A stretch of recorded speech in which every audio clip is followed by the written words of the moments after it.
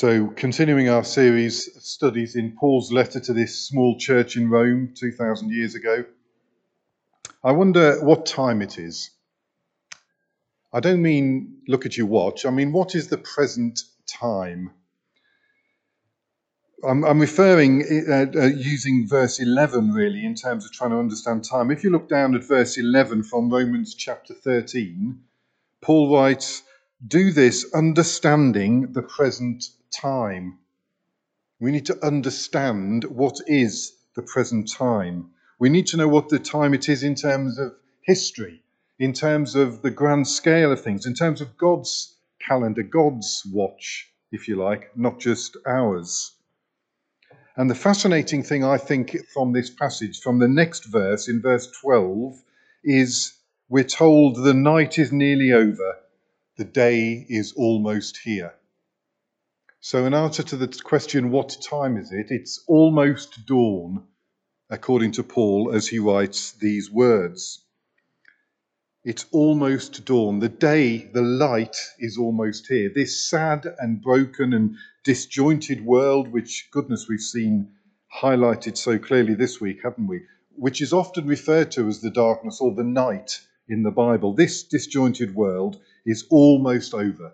And the glorious future of resurrection morning is nearly here, says Paul. It's nearly here. All things will be made new. We're going to meet Jesus soon. That's the next thing on the calendar of the Almighty in heaven. It's when we think and continually remember this truth, that Jesus is coming back, that resurrection morning is just on the horizon, that it's almost dawn. It's when we think and remember this truth that we're able to live the way that Paul outlines in these chapters. In fact, it's only with that glorious image, that reminder of Jesus' return at the forefront of our minds that we're able to live like this. That's why Paul says in verse 11, and don't worry, we will look at the other verses, but just on verse 11, it's do this, understanding the present time. Do what? What is it that Paul wants us to do? Well, in actual fact, I think it's probably all of what we've seen in chapter 12 and so far in chapter 13. Do this, live this way. The difficult work of loving each other, which we saw last week when Rob spoke to us, loving each other sincerely, even loving our enemies, says Paul. Leaving all revenge to God, not taking it into our own hands. Never lacking in zeal. Doing all these things, do this, says Paul. How? With our eyes fixed on the dawn, on the light, on the sun that's just about to rise. And it is important to have that vision ahead of us, because what Paul says, not only in chapter 12 in those difficult words last week, but at the start of this chapter, it is difficult, it's controversial, it's perhaps even outrageous. It's not difficult to understand, but it is sometimes difficult for us to put into practice. Look again with me then back at chapter 13, verse 1, the first verse of that reading that Carol read to us. Everyone must submit themselves to the governing authorities. Everyone must submit themselves to the governing authorities. There we have it. Don't break the law. Do what the governing authorities tell you. It's quite simple and straightforward, isn't it? Yet in practice, it can be so much more difficult to live as a model citizen.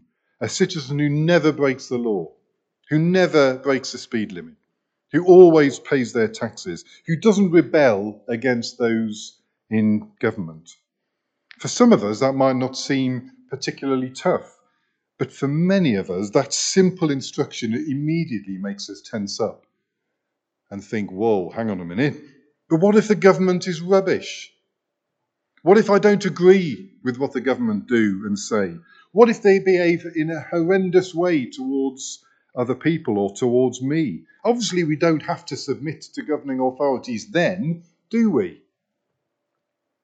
Well, I think it's worth remembering the circumstances in which Paul wrote these words. For Paul, the governing authorities, those he was referring to, were almost certainly led by Emperor Nero. And Nero would almost certainly feature on the top 10 list of cruel and vicious dictators in all of history. They were the governing authorities at the time of Paul, and Paul says, submit to those authorities. No, surely, Paul, there are some circumstances, there are some conditions on this. There are some circumstances when we shouldn't submit to authorities. It's simply wrong. It's not possible to do that.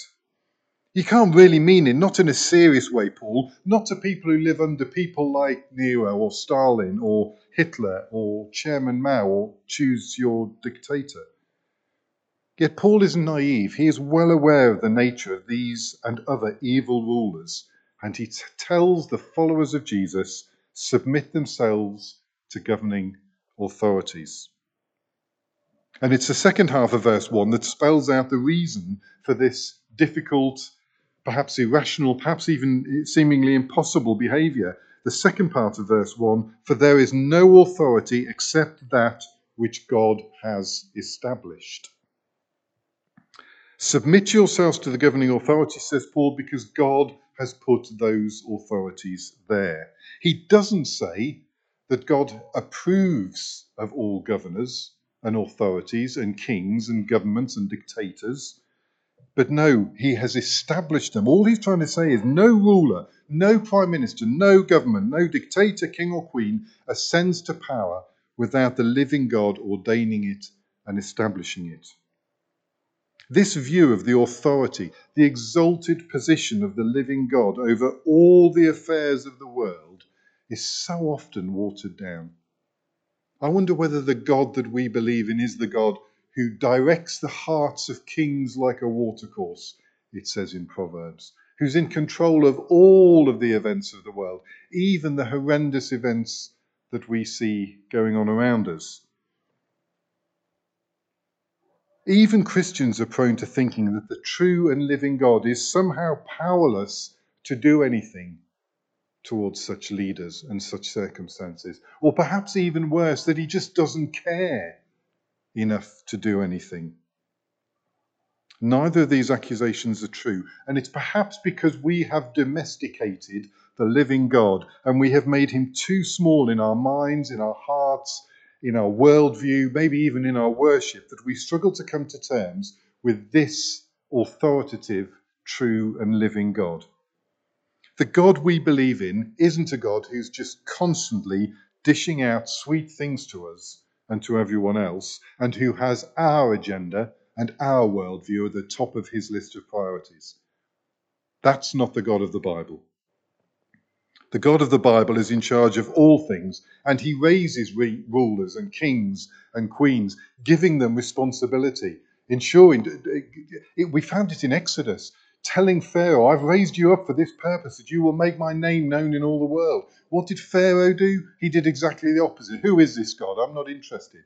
God raises up kings and rulers with responsibilities, and if they behave dreadfully and badly, he brings them down in his timing, in his perfect world. The key to applying this passage then, the key to understanding how we behave towards authorities, as we saw at the beginning, is in verse 11, to hold the day of Jesus' return at the forefront of our minds. That's what is about to happen. Jesus is coming again soon. There'll be a cosmic transformation, a glorious future just around the corner. And all our focus and all our attention needs to be towards that end, that moment.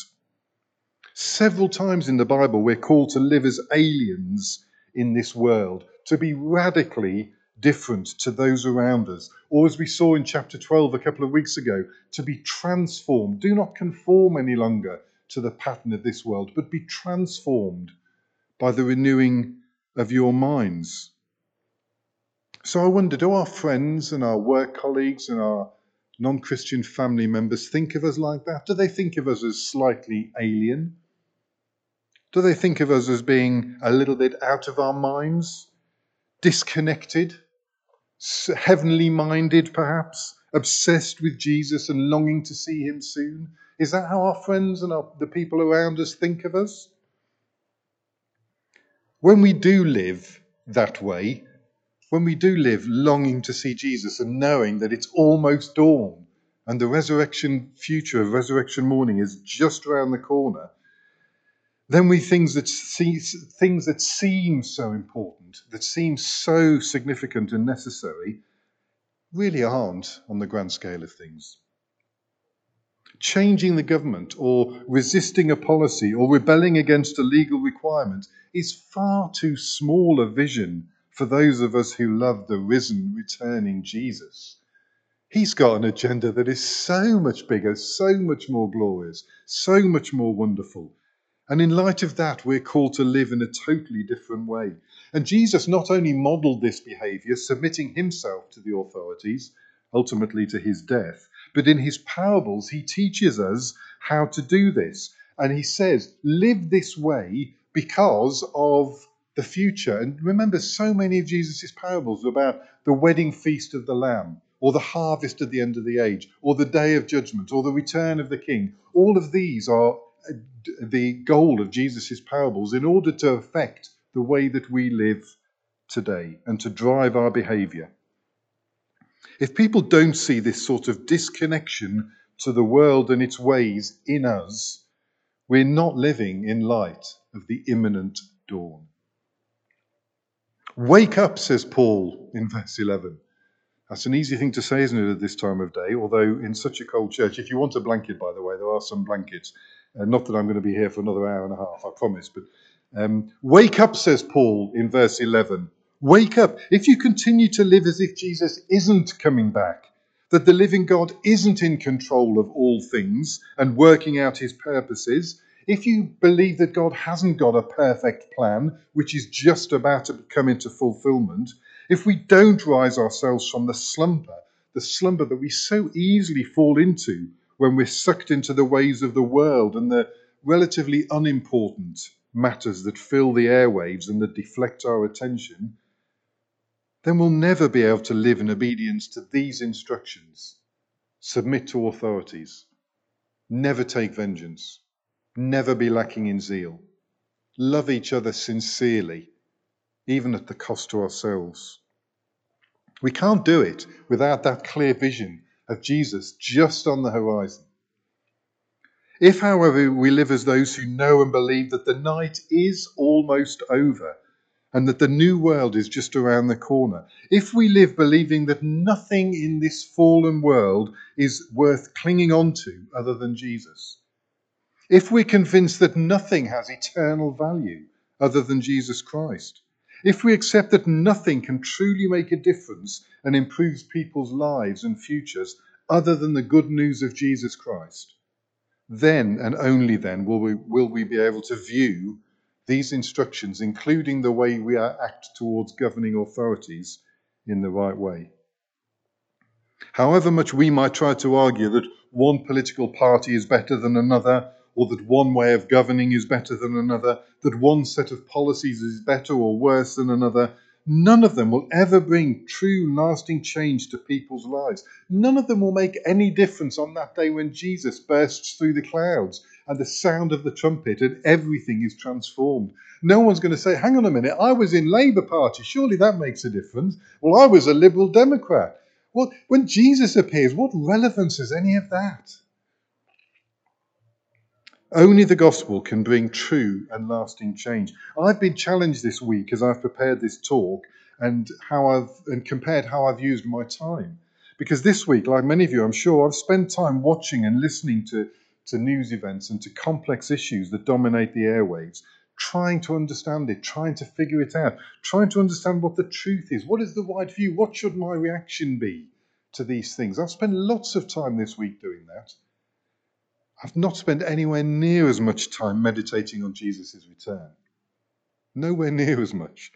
I've not spent anywhere near as much time reminding myself what new creation life is going to be like as it's described in the Bible.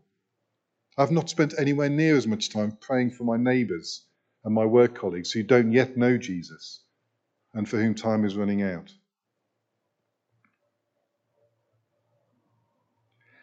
Imagine just for a moment, if you would, meeting those two disciples who met Jesus on the road to Emmaus after Easter. Do you remember the two disciples, Cleopas and the one that we don't know the name of, met Jesus? Jesus shared bread with them. They realized it was Jesus, and then he disappeared. And do you remember what they did? They ran back to Jerusalem to tell others what had happened. Imagine, as they're running past you, you're on the road. I imagine as they're running past you, say, "Hey, can I have a word a minute? Have you seen the new health policy that the Sanhedrin are rolling out? It's outrageous, isn't it? What do you think?" Can you imagine them? They'd be saying, "Well, hang on a minute. No, Jesus, I haven't heard about that, but Jesus is alive. You know, he was dead. He's alive. He's alive now forever, and he's coming back again soon. So I'm sorry, whatever it is you've got to say, it might be important, but that's where I'm focused. I've got a dash." The idea that they'd stop in all their joy and excitement and think, "Oh, hang on a minute. Yeah, what about that health policy? We probably ought to change that. We ought to do something different." It's laughable to imagine people who have met the risen Jesus and who are expecting him to come back soon will be distracted by anything like that, however important it may seem. In light of Jesus' return, it's just not that important. They've just met the risen Jesus. What will their social media be filled with? What will their conversations be filled with? What will their days be like? What are ours like? Is that how we live? Have we met the risen Jesus? Are we excited that Jesus is alive and that he's at work in our lives? Are we longing to see him and to meet him face to face? He changes everything. He's on our side. He forgives us our sins. He wipes us clean. He heals, he mends, he restores, and he's coming back soon to make everything new. And he will call all of us to give account, including kings and rulers and dictators, governments, politicians. And he will pay them back. And he is much better at deciding how to do that than we are, however much we think we can sort it all out. If Jesus establishes a leader or a dictator and they use their position to bring evil, he will deal with that. He can deal with that. He's the only one who can truly do that. He is able to bring down tyrannical regimes overnight. He does that sometimes, doesn't he? Read the book of Daniel. The human hand that came and wrote on the wall. That night, the kingdom transformed overnight. The living God does that. Until that time, in the meantime, we must be model citizens, not rebels. We must not be the most vocal opponents of authority, not the ones who break laws, not the ones who try to avoid paying our taxes. We should submit to the governing authorities. To fail to do so is to rebel against God, says Paul. So should Christians engage in politics at all? That's a question, it's a legitimate question to ask. It's a question that many of our Christian ancestors wrestled with, and some decided not to. But if we do, let's just remember, let's not imagine for a moment that the answer to the world's problems, that the answer to the country's problems, the answer to our local problems lies in politics or in government. Let's not imagine that for a moment. That's not what changes the world. That's not what turns the world upside down. Only Jesus and the good news about him changes the world and transforms lives in an eternal way. Only Jesus. I don't know about you, but it feels to me like there's so much fear in the world, so much sadness in the world, so much anger in the world, and it feels at times that we're being made to feel sad or angry or fearful. That is not who we are called to be if we follow Jesus. That's what we can so easily become if we are focused on the tiny vision of change through politics, if we spend lots of our time pointing out what's wrong with the world and with those who govern it. But we, as followers of King Jesus, we are called to be always joyful. We are called to be people that Paul will describe in 2 chapters' time as overflowing with hope. It's when we wake up from our slumber, open our eyes and see Jesus on the horizon, see the sun just about to break through the horizon, that we will be changed into joyful people, overflowing with hope people. So, what time is it? It's almost dawn. Jesus is almost back here with us. And as a result, we need to live such transformed lives, such different lives, such radical, such outrageous lives that people will constantly see and note that we are different, They'll think we're strange. They'll think we're aliens. And part of that difference is a new, sometimes difficult relationship with the world and with those who seem to govern the world, because the real divine emperor is on his way back. So let's clothe ourselves with Jesus. Let's love one another sincerely. Let's wake up from our slumber. And let's remember that when we wake up tomorrow morning, our face-to-face meeting with Jesus is one day closer. The night is almost over. The day is almost here. Amen.